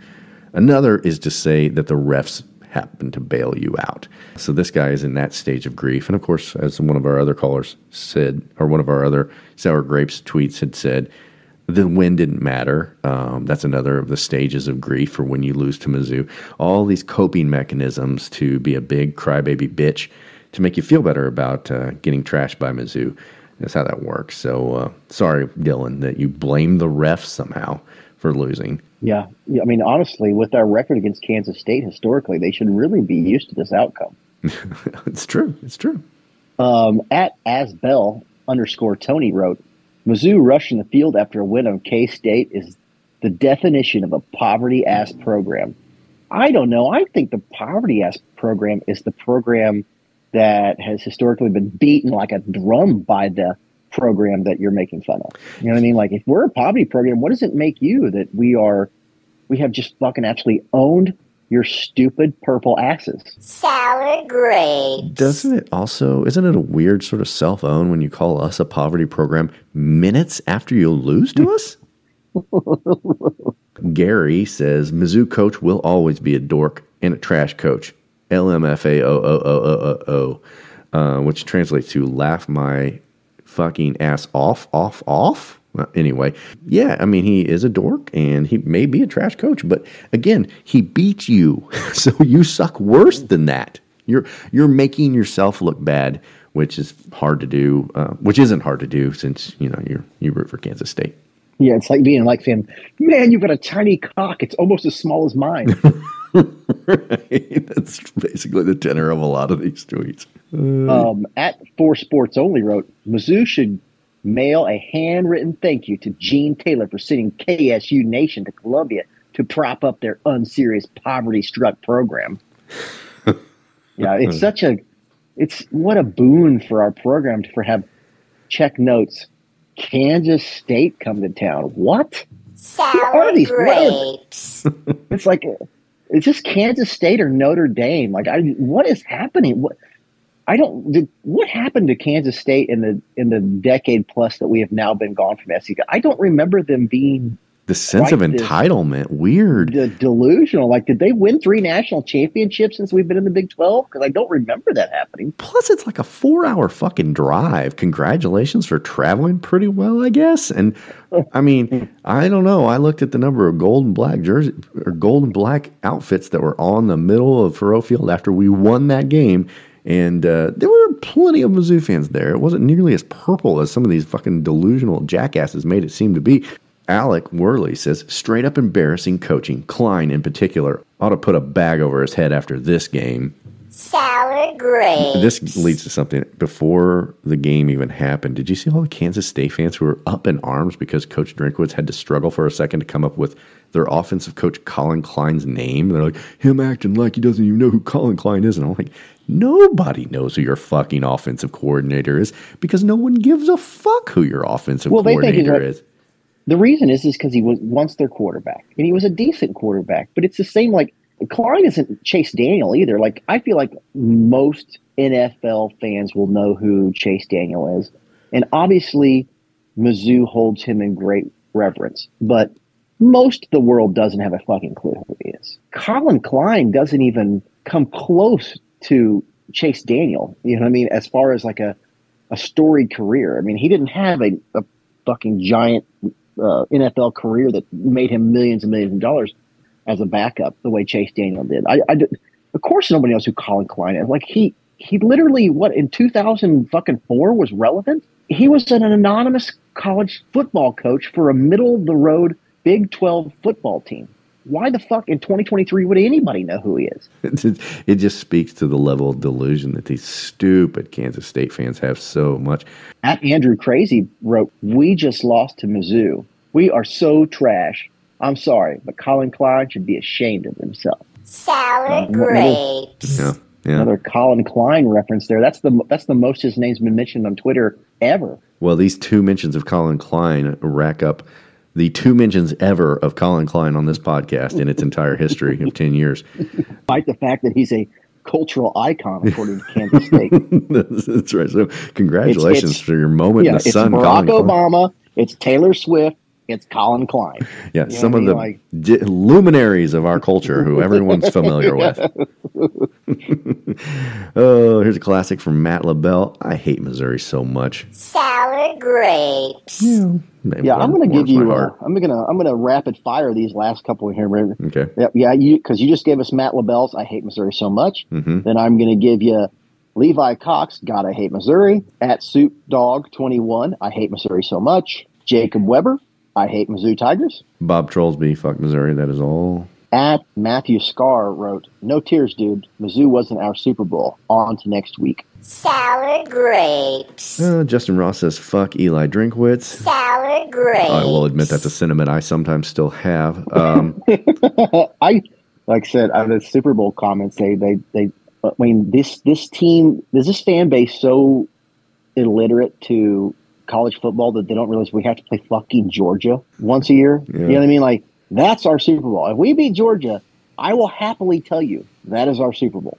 But I'm going to tell you what doesn't register on the Super Bowl fucking Richter scale. And that's the fucking Kansas State Pussycats. That's right. Well, not according to Tomcat here, Colin. He says, because we are a massive program. Mizzou got a massive win to save their poverty program. Sour grapes. Yeah, this delusion. Massive. Brendan, I should double check this before I say it on the airwaves, but I'm pretty sure Kansas State has an overall losing record to Kansas in football. Yikes. Now, having Massive said program. that, I'm pretty sure Kansas State has won like 14 in a row now against Kansas, but they still don't have a overall winning record against the Jayhawks. Wow. But again, they're a major program, as this guy would like to tell you. Yeah, Brendan, something else I wanted to tell you. They don't have a single national championship in any sport. Now, granted, Mizzou's only got a couple in like track and field and baseball, but we've got more than one, and they don't have any. Yeah. Not one. But they're a massive program. Massive program. I'm going to rapid fire some of these, Colin. Sleepyhead says, wow, that's Missouri's Super Bowl. Gambling Gaucho says Mizzou stormed the field because Kansas State was their Super Bowl. MT Little says Mizzou storms the field after beating K-State. We were their Super Bowl. Here comes EMAW. I will cry laughing when you win 7 games this year. Mediocre ass school. Congrats on the Super Bowl win. Storm the field. Sleepyhead said, wow, that's Missouri Super Bowl. Paul Haynes says, yeah, I get it now. Congrats to Mizzou on winning your Super Bowl. Please extend your coach another 10 years tomorrow. Now off with you to get shellacked by the SEC. So basically what you're saying is you're worse than the SEC, right? Because you lost to us. Fan man KSU, Mizzou fans going crazy over a non-con win that took the longest field goal in SEC history to do. I've seen it all. Congrats on the Super Bowl. Your ats are muted. Shoot them to the moon. Sour grapes. Great. That's another thing they do. They will block comments when they put out some dumb tweet because they're too soft to hear them. Fuck them. That's the weakest thing you can possibly do. Well, they're obviously all living in some sort of delusional bubble, and they don't need people poking holes in that bust bubble. my bubble. 33 KSU says Mizzou Super Bowl. Unfortunately, Cats are focused on titles, not non-con regular season wins. What titles? You have zero titles. Yeah. Titles. Well, let me tell you exactly how many titles you have right now. Zero. Zero. Kyle Conrad, this is a tweet he sent to someone else. A little bit conspiratorial here. Could you explain what happened at the end of the Mizzou game? A good amount of people are saying a flag was thrown and the refs simply didn't want to clear the field. Other folks say it was Mizzou gear. I don't know what I saw. Well, if you watched the game, you'll see the announcers clearly mentioned the flag and showed replays of it being thrown. So I do know what I saw, and it was a flag, and then it was clearly addressed, and it was a penalty on Kansas State for having two guys wearing the same fucking jersey number on the field at the same time. You dumb shit. So Brennan, are we sure it wasn't Antifa? It could have been Antifa posing as referees, throwing flags. I don't know. They'll do anything to disturb the action. But from what I hear and what I'm hearing through my channels, through my own research, is that it was a penalty on Kansas State. They picked up the flag after it was negated from, obviously, Mizzou winning their Super Bowl. Brennan, yeah. Can you tell me this? Sure. Will jet fuel burn steel beams? It hasn't yet. Now that Mizzou's won its Super Bowl, the laws of physics, they don't apply. Everything's on the table. All things K-State says we are Mizzou's Super Bowl. Confirmed. It's looking like this was our Super Bowl, Colin. Brennan, Brian C. says, this is why you don't play these games. Mizzou left. Why gift them a game like this? KSU gains nothing by playing in this game. Just go play Vanderbilt or Ole Miss if you want to play a shitty SEC school. Sour grapes. They did us such a favor. Such a tremendous favor. The reason they get a big fat hard on for us and playing this game is because they got to go back to their shitty borderline Conference USA bullshit conference and play a bunch of turd burgers. Who knows who's going to be in their conference next year or the year after that, or if they're going to have a playoff game or no playoff game. It's insane. It's insane. Like, hey, go have fun playing Iowa State and Kansas in your shit conference where nobody else wants you. You know, I don't even know who's in your conference anymore. You guys keep having to add turd burgers just to still field a fucking conference. Give me a fucking break. Yeah. Unbelievable. Literally, every year, I feel like the story's the same. The Big 12 is on the fucking verge of a collapse. Yeah. And teams like Kansas State are left out in the cold wondering what's going to happen to them because no other conference wants their shitty little purple school because unlike the Kansas State fans, everybody knows that they're a fucking worthless program that brings nothing to the table. They're going to bring 7 fucking television eyes from Manhattan, Kansas, and nobody else is going to give a fuck. Because newsflash, Kansas State, if you live in Kansas, you root for the Kansas Jayhawks. If you live in Missouri, you root for the Missouri Tigers. And then there's this fucking circle of about 18 certain dickheads in Manhattan, Kansas that root for Kansas State. You want to talk about a fucking poverty program and a fucking poverty conference. Eat my fucking ass, you purple dick motherfuckers. In a poverty state on top of it. You're right, Colin. They don't even bring Kansas City into the fold. You know what I mean? Like, nobody in Kansas City gives a fuck about Kansas State. Nobody does. The only thing that saved the Big 12 is the fact that the Pac-12 imploded first. And so they can just swipe up the shittiest teams from the Pac-12 to boost themselves up to get clobbered in the fucking new college football playoff. Congratulations. Yeah, have fun in your poverty conference that only survived by not blowing up first. Enjoy winning the Big 12 now that the 2 good schools who were in that fucking conference left to our conference. Colin, let's wrap up on this one. I'm not letting my freshman twin boys go to the K-State game in Columbia, Missouri, and neither one is speaking to me currently. I'll never apologize for parenting and not being the cool dad. Why exactly did we schedule a game there in the first place? Sour grapes. I guess to lose because you did. Columbia, Missouri. Sounds like a lot of fun to me, honestly. I say this guy should probably get used to his son's not talking to him because it sounds like it's going to be a common theme throughout his life. Yeah. And also, keep more Kansans out of Missouri. I'm not going to fight you on that. Stay where you are. You're a terrible, fucking shitty little town nobody cares about. You worthless pieces of shit. You feel better, Colin? Yeah. While, Colin, we are on the kick of beating the shit out of people from Kansas, let's get into our next segment. Well, I always heard there were 3 kinds of suns in Kansas. Sunshine, sunflowers, sons of bitches. This is Kansas News.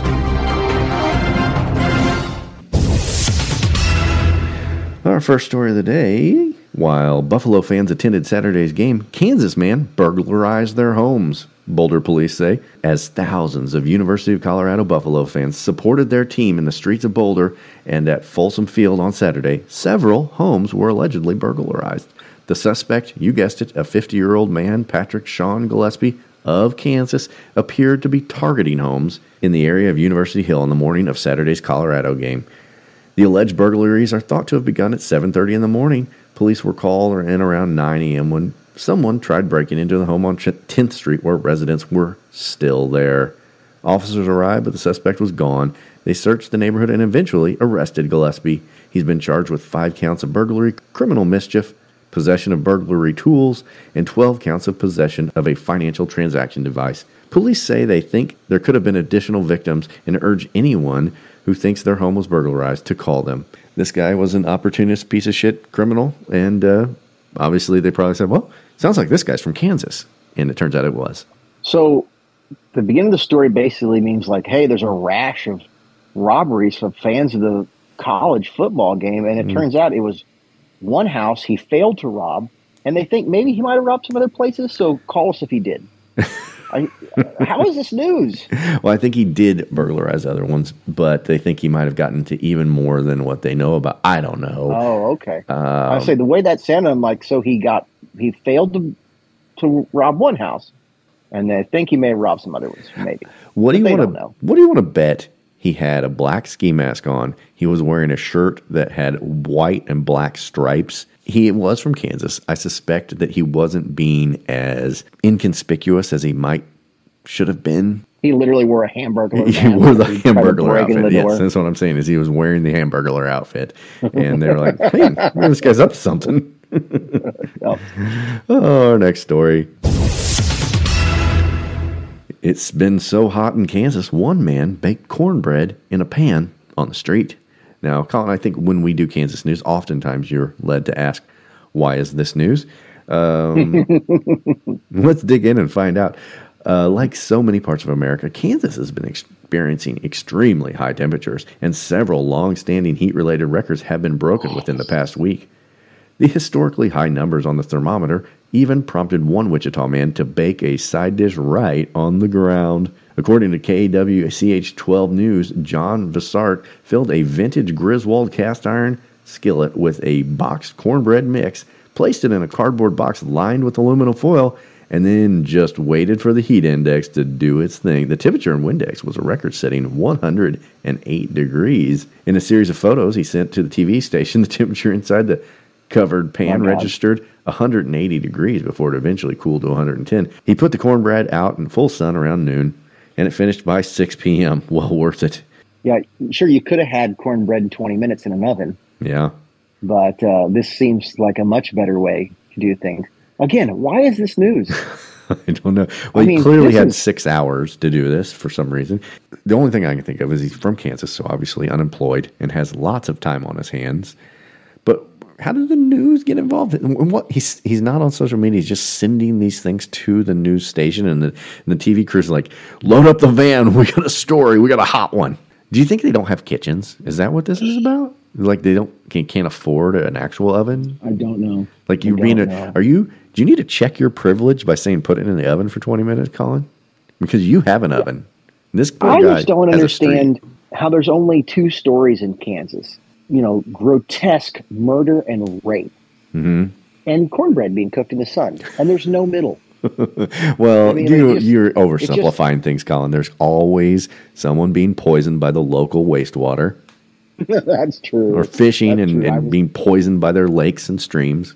I'm exaggerating, but sometimes it does feel like it's either a story about like a serial pedophile who murdered his wife, or somebody has 6 dozen toilets in their yard and invites people to come see anytime they like.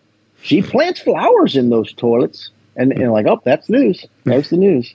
Just murdering toilets. Kansas man hospitalized after car runs over his legs. I don't know where that fits into your narrative. Well, yeah, we'll read, but we'll see. Okay.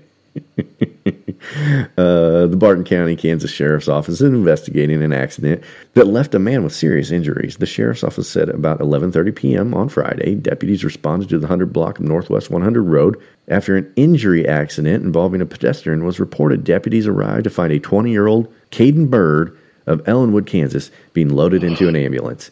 The Sheriff's Office said for unknown reasons, Baird laid down in the eastbound lane of the Blacktop Road.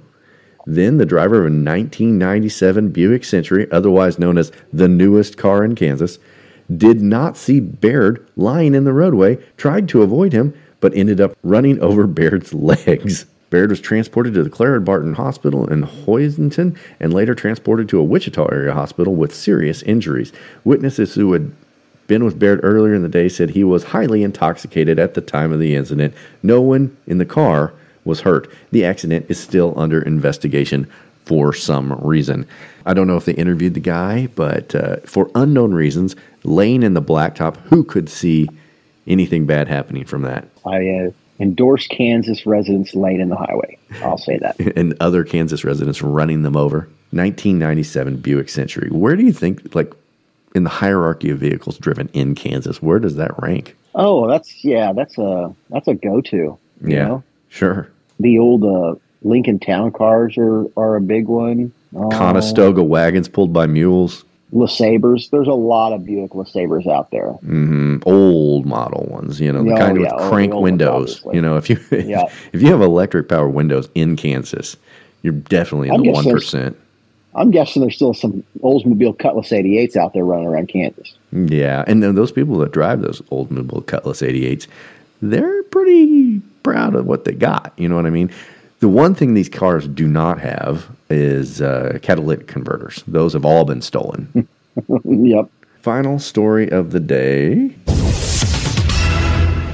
The Kansas Jayhawks played on the road this weekend, Colin, and lo and behold, the lowly Jayhawks are now 3-0 on the season after beating Nevada 31-24. Kansas is as good as they've ever been. They're obviously going to lose to Kansas State because they seem to do it every year recently. But, man, 3-0. Good for them. Yeah, this is the best they've looked since the Mangino era. I'm sure. Yeah, I mean, has he waddled back into Lawrence without telling anybody? No, I don't think so. And I don't think he waddles anymore. I'm sure he's on some sort of scooter device. Yes, I'm sure he's got the Beatus. Kansas is a bad week to be in Kansas unless you're a member of their football team who beat Nevada, but everybody else, sorry K-State and anybody else who's had Buicks drive over their legs, it's not a good week for Kansas. Let's move away from that god-awful state, Colin. I hate it, and I don't really even like talking about it that much. So let's look around what other football was being played in the SEC. It's time to go around the horn. We break our bread at Waffle House. Our teams are pretty good. We even play some basketball when Jesus says we should. So pour a little bourbon and repeat right after me. We built a church for Saturdays and called it SEC. Loves football. And Colin, will you fire up the Paul Feinbot? Yes, sir.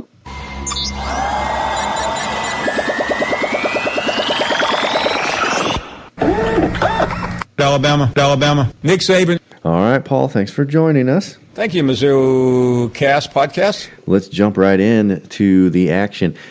Georgia, South Carolina, we mentioned that. Carolina Jackpot mentioned that. South Carolina jumped to a halftime lead of 14-3 over the number one Bulldogs in Athens. Proceeded to give up 21 straight points in the second half. Ultimately lost 24-14.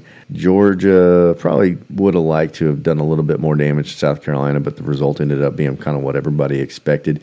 Do you have any takeaways from this game from either one of these teams? Yeah, when I watch it, it made me feel a little better about the matchup with South Carolina for Mizzou, just because Spencer Rattler was trying to sort of ball out, but his offensive support staff was not helping, especially his offensive line. It made me feel like if our defense is as good as we think it is, it doesn't look like South Carolina has it's just one game, and certainly Georgia's defensive line isn't our defensive line, but it made it looked like at times South Carolina would have trouble dealing with us. Well, I feel like I don't know what to make of South Carolina because they've been pretty schizo since the game we played against them. We kicked South Carolina's ass. I mean, it was kind of a no-doubter game. It was one of the best games that Eli Drinkwitz has had in the SEC. And then South Carolina proceeded to reel off win after win after win, quality wins in conference after that game, and it didn't even look like the same team we played. And then they've looked like shit before, too. They're currently 1-2. I don't know what to make of Carolina, but there's no reason that we should be afraid of Spencer Rattler and company. Let's move on to Alabama and South Florida, which we would have expected to just be one of those sort of announce the score, Paul laughs, and we go about our business. But no, number 10 Alabama snuck by South Florida, possibly Bearcats. I think there's some sort of bowl maybe. 17-3. South Florida actually led after the first quarter 3-0. At half it was tied 3-3. Alabama got a couple of late touchdowns in the second half, but good Lord, Alabama looks like shit. Alabama doesn't have a starting quarterback. What is going on in Tuscaloosa? I want some whiskey. I saw a commentator earlier this week say that, Nick Saban had basically been the king of convincing 4- and 5-star athletes to come to Alabama and then ride the pine. Yeah. And now that the transfer portal is constantly open, this just can't happen anymore. So they're always good. They have great players, but they're running into the situation where they have less and less and less depth. I don't know if that's right, but you could certainly see how the logic makes sense. Because before the transfer portal was open, it was so hard to change schools. You had to sit out for a year, and the whole time Saban's being like, "Yeah, just pay your dues, just take your time, you'll get your chance." Mm-hmm. It makes you wonder how many players would have been premier athletes at other programs who probably barely sniffed the field at Alabama. Yeah, got lured into the reputation of the Crimson Tide. This Tyler Buckner, who they put in at quarterback, he was fucking terrible. And it reminds me, like, they have had a string in the last few years of good quarterbacks at Alabama, but for a lot of Nick Saban's tenure, besides kicker, quarterback was one of the areas where Alabama wasn't always that great. And maybe it seems like they're kind of returning to that now. There's a lot of teams in the SEC who aren't really getting the answers they want at quarterback. But Alabama, I do wonder what's going to happen to them. They face Ole Miss next week. They don't look very good. I don't agree. Sorry to say, Paul. Moving on, Tennessee played Florida later in the day. Number 11, Tennessee, was at the Swamp. Surprising outcome to me, Colin. I don't know what you thought, but the Gators pulled this one out 29-16 over Josh Heupel's Tennessee Volunteers. It was kind of a no-doubter, especially after Florida put up 20 points in the second quarter and never looked back. God damn, Tennessee I thought was pretty good, and I thought Florida was bad, so let's completely flip the script. Tennessee lost a lot, in this offseason, and Hendon Hooker ain't there no more. I think Heupel had a pretty good roster and may have been given a little too much credit for the success that Tennessee was having. Because I think they've lost a couple of key components, and they're going to be much more human this year. They've been pretty stout the last couple of seasons. I mean, Florida has looked like hot fucking trash. And, Tennessee couldn't beat them. It's muddied the waters as far as what those teams are for sure for me, because Florida was more impressive than I thought, and Tennessee looked a lot worse than I thought. But I think you might be right on Tennessee's front. LSU, who we face in a few weeks, took on Mississippi State in Starkville and had no trouble with the Bulldogs. They won 41-14, moving to 2-1. Mississippi State suffers their first loss on the season. LSU has that loss, but they're still number 14 in the country. And like I said, I don't know what Mississippi State is this year, but LSU embarrassed them. LSU looks a lot better than they did that first week. After that first week, I was like, oh, man. I was like, if you're going to pick a West team to have to play with, this is the one. Yeah. But, they've picked things up since then. Well, the SEC has not looked good out of conference so far, but this week has changed things a little bit. Speaking of that, Ole Miss, number 17 in the country, took on Georgia Tech. Ole Miss was heavily favored in this game, but they lived up to their expectations, killed Georgia Tech 48-23, just rattled points off left and right. Georgia Tech never stood a chance. Ole Miss licking their chops going up against Alabama next week, I'm guessing. You know Lane Kiffin is always marking that one on a schedule anyway. Alabama is always going to get everybody's best shot. It could be a long season if they don't get it together. Yeah. Texas A&M was continuing their cupcake portion of the schedule, playing UL Monroe, Louisiana Monroe. 47-3 was the final there. A&M 2-1 on the season as well. Auburn was doing the same thing against Samford. 45-13 was their win. UNLV, coached by Barry Odom, took on Vanderbilt in Las Vegas. I don't know if you followed this one or not, Colin, but it was a close one, and it will go down in the annals of crushing defeats for Vanderbilt. They lost 40-37 after blowing a chip shot field goal, which would have clinched the victory. Barry Odom gets the win, gets an SEC win, vaunted SEC win over Vandy. Congratulations to Coach Odom. We should interview him about it. We always say we will, and we haven't yet. But fucking Vanderbilt. It reminds me of Mizzou versus Auburn last year. They just had victory in their hands, and they just frittered it away. And then Kentucky, they took on Akron. That one was a 35-3 win. Kentucky's 3-0 on the young season. And then finally, Arkansas hosted BYU. JD was hoping for a win there, but not to be. Arkansas lost 38-31 over Brigham Young. I saw somebody on Twitter, Colin, from Arkansas, basically talking about how in their 30-plus years in the SEC, they've only had 7 winning seasons, and only 11 years they've been 500 in conference. And they said maybe that is who we are. And it got to me thinking, it's are Arkansas fans sort of having an awakening, as a self-acknowledgement of what they actually are? Have Arkansas fans started to look into the mirror for the first times in their life? Nah, can't be. One of them has. One of them, yeah. I'm sure it's not spreading like wildfire. No, they're crazy. They have been crazy. I'm surprised BYU, being a religious university, would play Arkansas just because of those sweet, massive, juicy titties on the Arkansas's coach. I feel Sam Pittman's tits. Yeah, they got to be a test of their... I feel like their... BYU could be very happy about that being out there, I bet there are a lot of players out there wishing they could soak in old Sam Pittman's boobies. They are the soakers, for sure. And the final game of the day was Missouri's huge win over Kansas State, number 15 Kansas State, 30-27, which they stormed the field after. Good for them. Fuck everybody who says otherwise. MIZ. That takes us to next week. Auburn will be facing Texas A&M, as we really are starting to get into conference play. Auburn's 3-0, Texas A&M's 2-1. A&M is favored by a touchdown. It's at College Station. These are two teams that, I don't know, I feel like they always underperform. A&M's favored by a touchdown. I like Auburn to win this game. I just think that Texas A&M is a letdown of a program with a letdown of a coach, and this is where it starts to, the wheels start to fall off the wagon for them traditionally in the season. So I've got Auburn in this one. Yeah, I like that call. I don't know if I'd put money on it, but yeah, I certainly don't know why Texas A&M gets any sort of benefit of the doubt after the last couple seasons they've had. Texas A&M. Kentucky is going to Vanderbilt. They're favored by 13.5 over the Commodores. I think that's probably right. Vanderbilt has looked very bad early. Kentucky looks good so far, but they haven't really played anybody yet. It's a soft entry into the SEC schedule for them. I've got Kentucky. Yeah, I agree. And then I mentioned this game a couple times. Ole Miss will be at Tuscaloosa facing Alabama. Number 15 Ole Miss now facing number 13 Alabama. Alabama is favored by 6.5 points.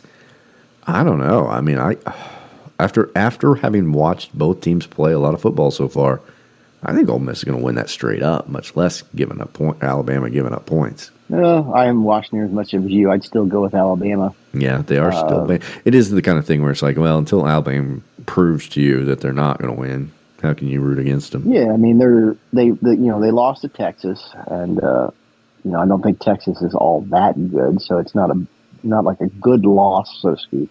They don't look like the Alabama we are accustomed to, but they still don't look like a bad college football team. No, but I do think that Ole Miss sees opportunities where they usually don't when Alabama is around. Alabama. Tennessee is playing a letter school, UTSA, which I don't know what it means. I'm assuming it means University of Texas San Antonio. Or you want to take another shot at it, Colin? Unlimited Tits some ass. That's maybe what it could be. That's probably it. Tennessee's favored by 20. Obviously, we're all going to take Tennessee. Arkansas is playing LSU. This is a game that Arkansas thinks is a rivalry. They think that they're on the same level as LSU. LSU is favored by 18 over the Razorbacks, so Las Vegas doesn't see it so much as a rivalry. I've got Somebody should tell Arkansas that they've only had 7 winning seasons. Yeah, in the last 30. So maybe if somebody told them that, they would feel less confident. I'm really excited. I hope we beat Arkansas again this year, Colin, because I think we've won 6 out of the last 7 against them. We win again, it'd be 7 in the last 8. We're closing in on the better part of a decade where we just dominated them. And I feel like when you win over a 10-year stretch, it gets a lot harder to say, well, we had a bad coach that year. For a fucking decade, it starts to be a generation at that point. Florida will face Charlotte. They're 28-point favorites over Charlotte. Moving on, Georgia facing University, Alabama, Birmingham. They are 40-point favorites. These lines get ridiculous in college. And then Mississippi State, coming off their loss to LSU, will be at South Carolina. The Gamecocks are 4.5-point favorites over the Bulldogs. I kind of am interested in this game because, 1, we have to play South Carolina. 2, by virtue of transitive properties, we kind of get a sense of what LSU is by how Mississippi State plays against South Carolina. I don't know. But these are 2 programs that I feel like... also a better understanding of who South Carolina is, because if South Carolina is who they think they are, or if they're the team that they were against in the first half against Georgia, they should win this game handily. Yeah. And if they don't, it will just give me more confidence that maybe they don't got what it takes. Mississippi State. So then that takes us to final game in the SEC next week. Memphis is facing Missouri in St. Louis at the old Rams Dome of the America Center, the Trans World Dome, the Edward Jones Dome, whatever you want to call it. Mizzou's a 6.5-point favorite in St. Louis. They haven't played there in a long time. They used to play Illinois. I think for like 5 years we played Illinois in St. Louis. I went to several of those games. We won every single one of them. Hopefully we'll win this one against Memphis as well. Memphis is 3-0, as are our Tigers. Do you think they can keep it going after the emotion of the big win this weekend, Colin? I hope so. I mean, if Brady Cook plays like this again, why not? I'll pass on watching the Missouri game. I feel like when teams like Memphis go to the tape here, they're going to see Mizzou taking the top off the defense. And so you would hope that was going to open up the running game. Sometimes I get mad at Mizzou for being a little too run heavy, but if they're using it, getting run heavy because they've set an expectation of pass and it's part of a strategy, especially a winning strategy, then it's a much more comfortable place to be for me. Yeah, I mean, for me, they have to win this game or else it kind of negates everything that happened this weekend. Because they have to. Yeah, I mean, it's all well and good to have this big win against Kansas State that we snuck out with a 61-yard miracle kick from Mevis. The Mevis Miracle, if we're going to call it that. But if we get beat by Memphis the next week, it's all for naught. You know what I mean? It's just all for naught. And we're right back where we thought we were. But then, again, every game is elevated because of having won this week. And that's the price of victory, I guess. It's got to be the start of something special. Yeah, exactly. If you win that game and immediately go lose to Memphis, then you just deflate it. We are right back where we were. We're right back on this podcast calling for Drakewitz's job. We're probably right back here saying, hey, Brady Cook had one good game against Kansas State, but then he shit the bed against Memphis. I mean, they got to back this up. Drinkwitz didn't become a dum-dum, and Cook didn't become, not good enough because we watched them play or coach one game. It was several games with the same outcome. And we're not going to say that these guys are good and great until they have the same outcome, several times. Yeah, that's right. That's right. And that's, like I said, that's the price of victory. If you win, it doesn't matter unless you keep winning. And so each win, if we'd have lost to Kansas State, of course we'd have wanted to beat Memphis, but we already had a ding on in our armor. And now this. If we're going to do something special, we have to. That's right. That's right. So here's hoping that the Tigers can live up to that 6.5-point spread and beat Memphis in St. Louis. I'm picking them. I don't know if I'm going to put money on it, but I'm picking it to happen. I'm going to say Missouri wins 30. 28-20. I'm going to say 31-16. It's going to be tough for me to ever pick Mizzou to score more than 30 points. I mean, they pulled it out by the skin of their nuts this last weekend, but the way this offense can sometimes run still scares me. We're all optimism at the Mizzoucast. That's what they all say. We take a lot of grief for being too Pollyanna. And that'll do it for Around the Horn. Well, Colin, it takes us to the next segment of our show where we've named it for one of Mizzou's own, TJ Moe, former slot receiver turned to douchery. It's time for the TJ Moe Douche of the Week. Got any suggestions for this one? A douche worthy of TJ Moe. I don't know. It's hard to live up to it's hard to live up to TJ Moe's level of douchitude each and every week. But I wanted to suggest possibly. I mean, we mentioned Deion Sanders last week, but on the other side of the coin, Jay Norvell from Colorado State. Oh yes.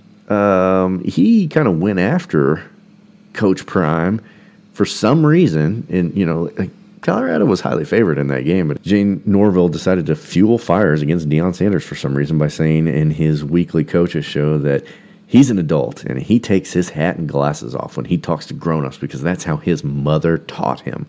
Well, of course, Deion Sanders, shies away from the media and the press all the time. He's such a wilting violet. He was wearing a hat and sunglasses at his press conference and doing interviews, and who cares, really, that he wears sunglasses? Like, literally, who gives a fuck? It gave him a personal reason to fucking go to town on Colorado State. It was a close game. Colorado ended up winning that one in double overtime. I mean, I guess if Jay Norvell says that stuff and then beats Deion after all the hype that's been around Deion and his Colorado Buffaloes, then it's one thing. But then you go out and you fucking lose. That makes you look like a douche. Yeah, it's a douchey thing to say. Like, who cares if he wears a hat and sunglasses? He's definitely not the first coach to do that. Mm-hmm. And why you would want to give his team bulletin board material, though I do feel like at some point maybe Colorado State sort of rally around it a little bit too, being like, fuck these guys. Because the great thing about Deion is like, no, we don't talk. But now they talk, so they done made it personal. So now we're going to talk junk nonstop. Because like Jay Norvell said like one thing. Yeah. And then we got 2 days of Deion response, constant Deion response, and like I saw one of their players, several players making comments, and it's just like, okay, guys, if it really, we don't talk until you give us just the smallest little window opening, and then we're going to take a dump on your chest. I saw Deion bought sunglasses for every one of his players after that game, in response, basically. Yeah, I mean, Deion is basically the storyline of college football this year, justifiably or not. I mean, I think it is justifiably. He's a magnet for the spotlight. He knows how to play the media really well, and he's done nothing so far but win football games. So why wouldn't the camera love him? And then Jay Norville just kind of played into his like sort of the Washington Generals to Deion's Harlem Globetrotters this week, and makes him douche of the week. Douche of the week. So why don't we move to the player of the game, which, I mean, there were a lot of people who've had a big impact on this win, but without saying a name, giving you a chance to weigh in yourself, Colin, I feel like there's one person who's the player of the game, the Kirk Farmer's Hair player of the game. Now it's time for Kirk Farmer's Hair player of the game. Well, for me, it comes down to two people. Yeah? Is it going to be Brady Cook or is it going to be Luther Burden? Well, I never imagined even considering Brady Cook for this award, but here we are. Well, I thought it had to be only one person, and it's neither of the guys you mentioned, because neither of those guys set an SEC record with a 61-yard game-winning walk-off kick. Harrison, right. Blubber Boot, Thicker Kicker, Mevis is my nominee for player of the game. God damn. I'm with you.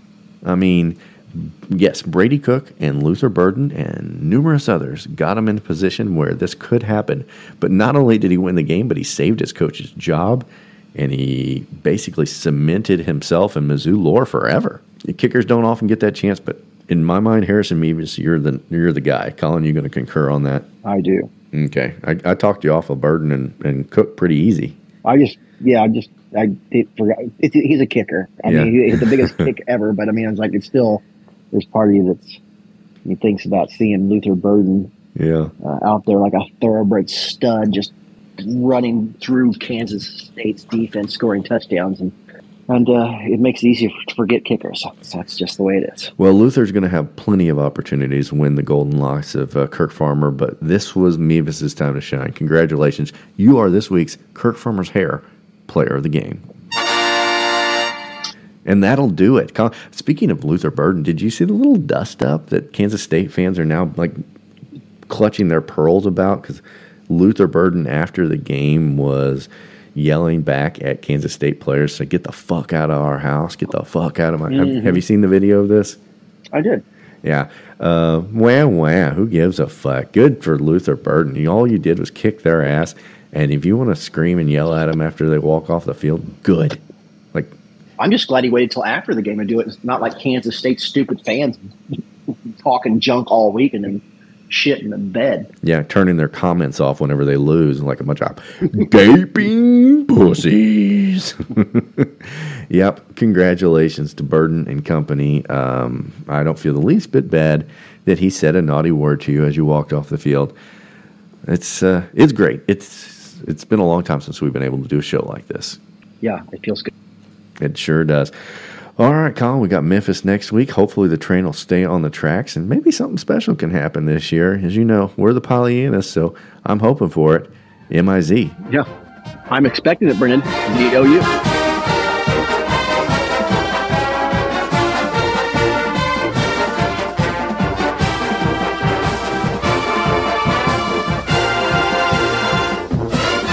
I hope you get biscuits and gravy and pussy.